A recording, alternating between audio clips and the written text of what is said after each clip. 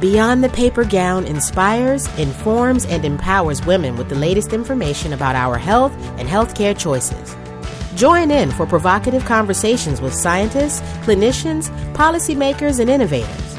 Beyond the Paper Gown is hosted by Dr. Mitzi Crockover, internal medicine specialist and women's health advocate. The following information is for entertainment, educational, and informational purposes only. This information is not intended as a substitute for professional therapy or medical advice, diagnosis, or treatment. Hello, and welcome to Beyond the Paper Gown. I'm Dr. Mitzi Crockover. I'm going to bet that you, the listener, are a caregiver, either for kids, parents, or other loved ones. Most caregivers are women, so that wouldn't be a surprise. But did you also know that 2/3 of people with Alzheimer's are women, and that women outnumber men with dementia 2-to-1? So we have lots of women taking care of people with dementia who are also at risk of dementia themselves. Today's episode is actually part 1 of a 2-episode series. We have so much good information to share, I split it up for you into 2 episodes. On this first part, we'll focus on caregivers, which so many of us are. We'll talk about lifestyle choices we can all make that can reduce our risk for dementia, as well as positively affect our overall health. In the second episode, we'll focus more deeply on dementia, especially the 2 most common causes, Alzheimer's and vascular dementia. We'll talk about genetic risk factors, the effects of hormones, and highlight some really wonderful resources that our guest has shared with us.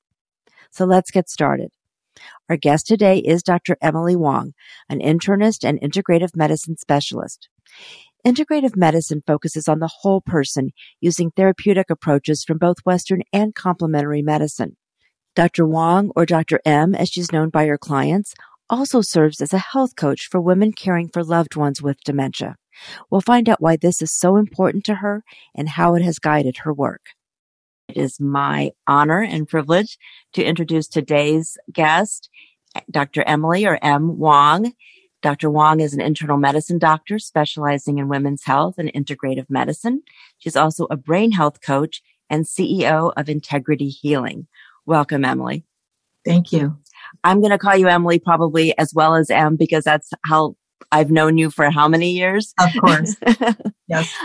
Yeah, in fact, you and I have known each other since the founding days of the Iris Cantor UCLA Women's Health Center. Yes. And then you went on to the University of Washington as medical director of UW's Women's Health Care Center, and then became vice chair of clinical affairs in the Department of Medicine and chief of the medical staff at the University of Washington Medical Center. And in the meantime, you've made quite the pivot. So please tell us about that. Sure. So I have, pivoted a little bit away from primary care, although I still consider myself to be a primary care doctor. I am currently working with brain health and doing some coaching in that, and really trying to help people to prevent dementia. So protect their brains. And a lot of that comes down to lifestyle interventions, which is, of course, right in the middle of, kind of our wheelhouse in primary care, as well as with coaching. Well, as you know, this podcast is focused on women over the age of 40. And, again, you've been focused on women's health, integrative medicine, and now you're coaching caregivers. So how do all of those integrate into what you're doing? Well, my vision really is to empower women, and specifically caregivers, to really take charge of their own health, to really take responsibility for their own health, to understand that, while caregiving is a very time-consuming and feels like an overwhelming task at times, I would say that, they need to understand that they need to take care of themselves. And a lot of times it comes down to lifestyle choices. So it's not necessarily something that a doctor or even a nurse or health practitioner is necessarily going to be able to do for you. We're talking about very basic things like getting enough exercise, getting enough sleep, really, eating right. And a lot of times when you're a caregiver, it feels like it's a very consuming task day to day to be taking care of your loved one, and yourself as a priority, your self-care falls to the bottom of a long list of things that you feel like you need to do. And there may be a lot of fear about uncertainty in the future. And what we really are trying to do is help to educate people around sort of what I call mindset dexterity, which is like learning how to solve the problems as they come up. So that's the coaching part, but also understanding the neuroscience, the sort of brain science behind how behavioral choices, lifestyle choices can really impact not only their physical health, but actually also their mental health as well as their brain health, and help them protect their brains. And as we know, and as we've seen in such stark reality with the pandemic, that women tend to be the caregivers for the most part. They may be caregiving for children, but as you're focusing on caregiving for older loved ones as well. So how do you coach these caregivers to take the time to make those empowering choices? Yeah, you make a really great point. I think that, when you're a caregiver, you're often not just a caregiver really for this older population, but also for your, for your kids. There's something called the sandwich generation, which I'm sure you're aware of, which, most of us fall into. We're taking care of our kids as well as our elders. And I think that for the most part, and this might be, sort of a little bit of a feminist statement, but I would say that go for it. Women are socialized to be the caregivers, and we are socialized to hang our self-worth and our enoughness on being able to take care of others. And it's almost like we're only worthy because of what we can, do for other people. And so a lot of what we're doing in the brain health coaching is really to help them understand that, first of all, they're worthy enough, even if they don't do anything. But more importantly, I try to orient women who, especially if they've been involved with motherhood in any way, to understand that those impulses that come to us as mothers, that impulse to love unconditionally, that impulse to take care of your kids, no matter what, or if you're not a mother, you might be taking care of a niece or a nephew or some other, vulnerable and perhaps fragile younger individual. We need to do that for ourselves in our own brains, because our brains are fragile and vulnerable, our physical brains. And if we can orient our minds to take care of our brains, then our physical brains, then that's where that loving, being loving kind of dynamic comes from, where that energy comes from. You even have a hashtag, Mom Your Brain. Right, yeah. I love that. So talk a little bit, you now mentioned, you make a differentiation between the brain and the mind. Mm-hmm. So what is that difference?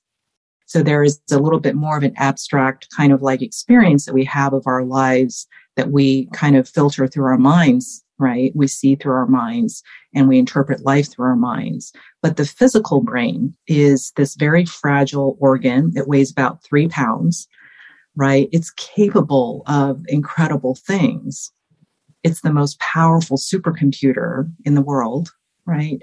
It's more powerful than any AI, more powerful than any technology that we've been able to come up with, right?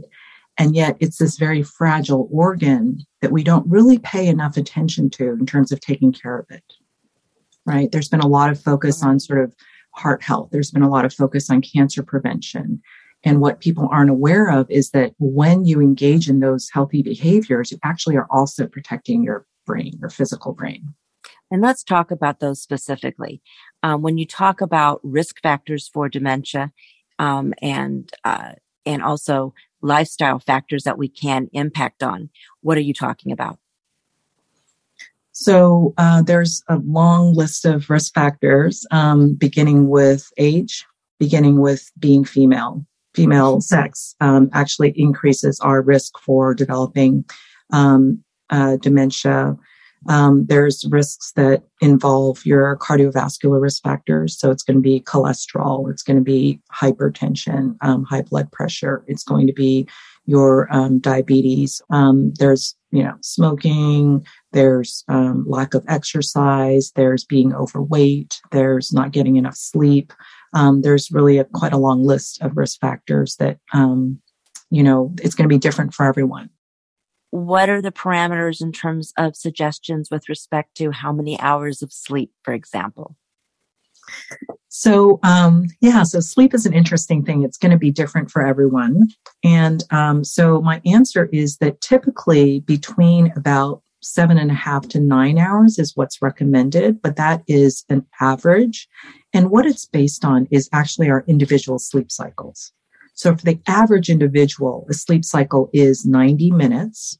And that's for us to be able to get from our sort of non-REM sleep through the 4 stages of, sleep and then into our REM stage, right? So typically 90 minutes, and typically we're going to want to go through about 6 of those cycles in the course of a night, right? But the problem is that some people have an 80-minute cycle and some people may have a 100-minute cycle, right? And so that's where there's that variability. If you're interested in finding out what your natural sort of amount of sleep that you should get is, I would just say, turn off the alarm clock and just go to sleep for a week and see what time you naturally wake up. Right. And so for some people, that might be 6.5 hours. For some people, that may be 9.5 hours. So it's going to be variable depending on what your personal pattern is. Right. But that's the only way for you to know what your body prefers, is just to allow it to kind of do its thing. With respect to exercise, more aerobic exercise, stretching exercise, doesn't matter. So the main thing I'm going to say about that is similar to the sleep thing. There's no one size fits all, right? So it really depends on what your goals are. So if someone is going to, be in a good BMI range, a good body mass index, they're, normal weight, right? According to the body mass index, right? And you're comfortable with your level of sort of mobility. You don't have a lot of aches and pains. You're happy with the level of your strength and so forth. Then there may be some standard recommendation, like 150 hours of moderate cardiovascular exercise per week that's based on research. Wait, 150 hours? Sorry, 150 minutes. Sorry, 150 minutes. Sorry. There's only 150 hours in a week, right? So it's not going to be 150 hours. I misspoke. No worries. Yeah. So 150 minutes per week. And that's a standard sort of like CDC, very broad population-based recommendation. But what I'm going to say about that is that it really depends on what you enjoy. So what's going to be enjoyable, sustainable, something that you can do consistently over time. And that might be just walking the dog, right? That might be like going for, a 10 or 15 minute walk a couple times a day with the dog. And that may be your 30 minutes, 5 days a week, 150 minutes, right, per week. And that may be good enough for you. You may want to add in some weight training in there. I mean, it really kind of depends a lot on your individual kind of profile.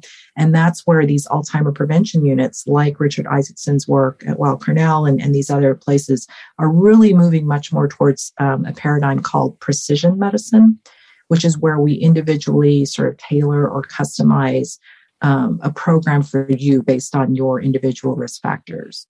If someone wants to avail themselves of this precision medicine modality and their doctor may or may not know about it, is there a resource for them as well?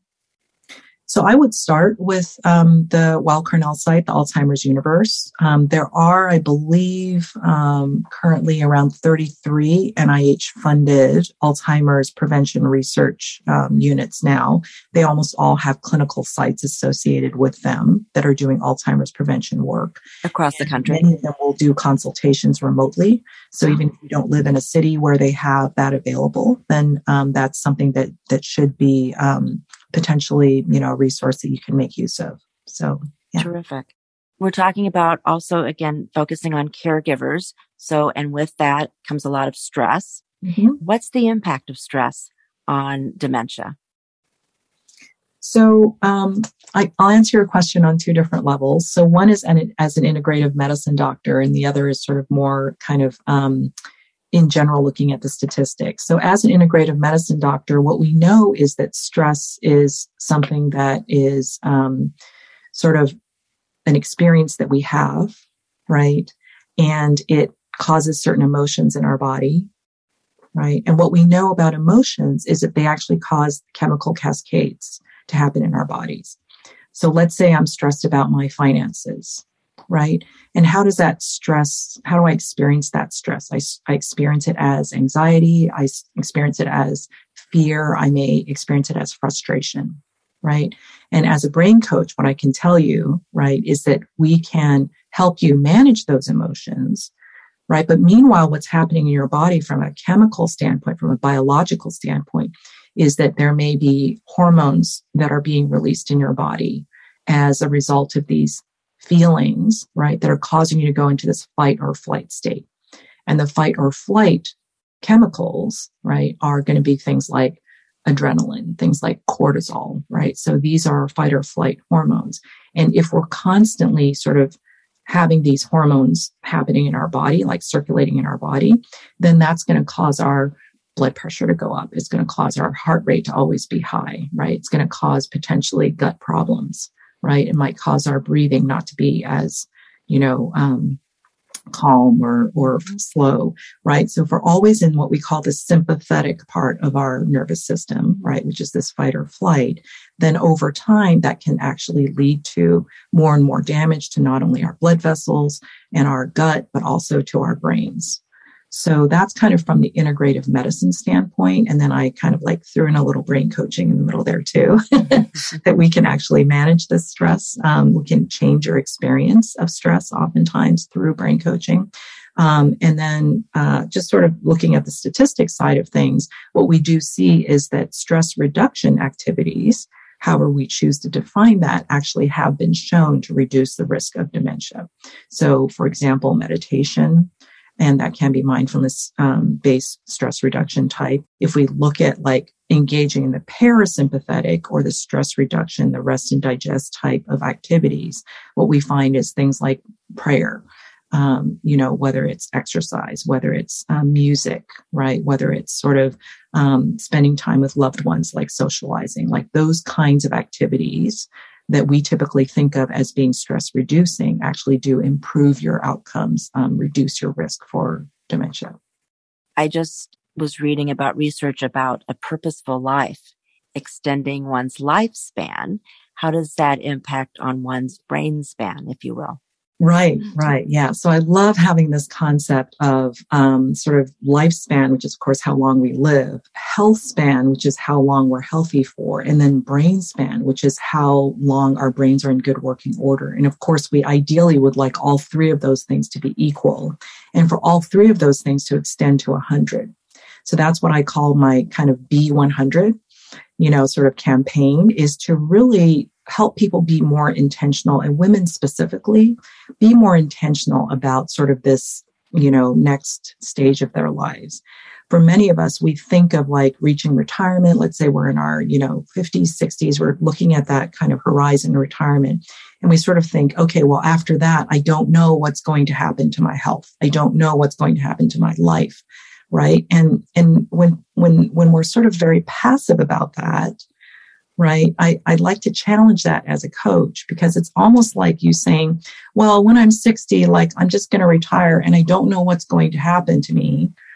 Right. But actually, most of us will plan proactively for retirement financially. Right. We're going to look and see, when can I retire? When will I feel like I'm comfortable financially? And we can do the same thing with our health. Right. We can proactively plan to have a healthy sort of like, let's say 70 to 100, right? That sort of last decade of life.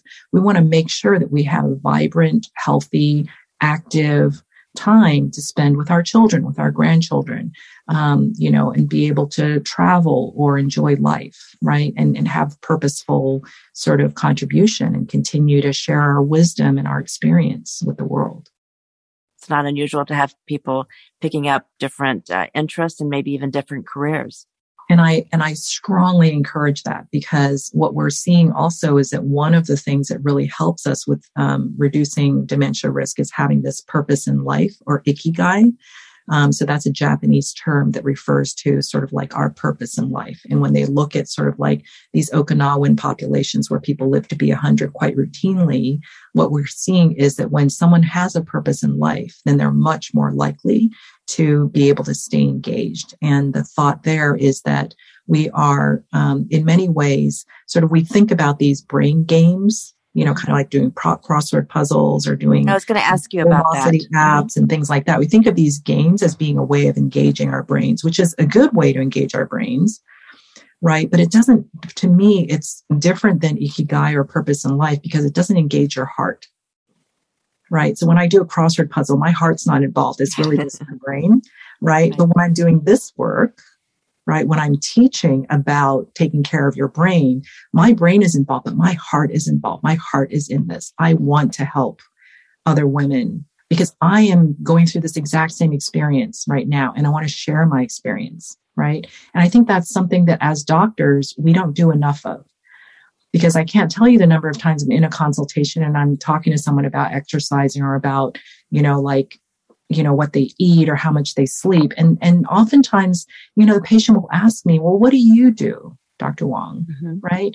And as doctors, we're a bit squirrely. We're taught not to, share a lot, disclose a lot personally. And as a brain coach, what I can tell you is that, when we put that barrier up between ourselves and our patients, right, I understand that there's a need to do that, to have that professional distancing, but we also fail to engage at a heart-to-heart level with that individual when we're not willing to sort of be as human as they are, right? So as a brain coach, like what I've had to learn to do is to step away from being a doctor, to step away from having that professional distance and be like, hey, I'm a human like you.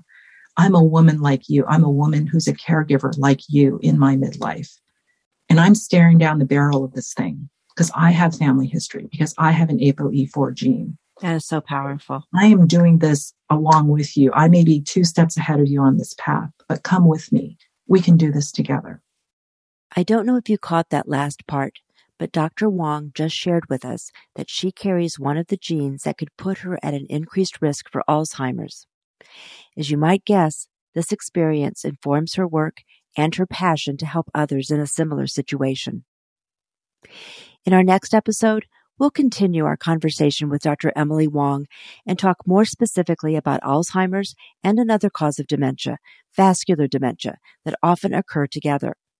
We'll address the genes and biomarkers that are associated with increased risk of Alzheimer's. We'll talk about hormones and how they factor into this conversation about dementia. And we'll talk about when to seek help for ourselves and our loved ones. You won't want to miss this important episode. I do hope you'll join us if you enjoyed today's episode. Please subscribe. For more information on this episode or for additional episodes, links, and comments, find us at beyondthepapergown.com or follow us on YouTube, Instagram, Twitter, and Facebook. This episode of Beyond the Paper Gown was produced by Patrick Shambayati and Dr. Mitzi Krockover. Until next time, stay healthy and centered.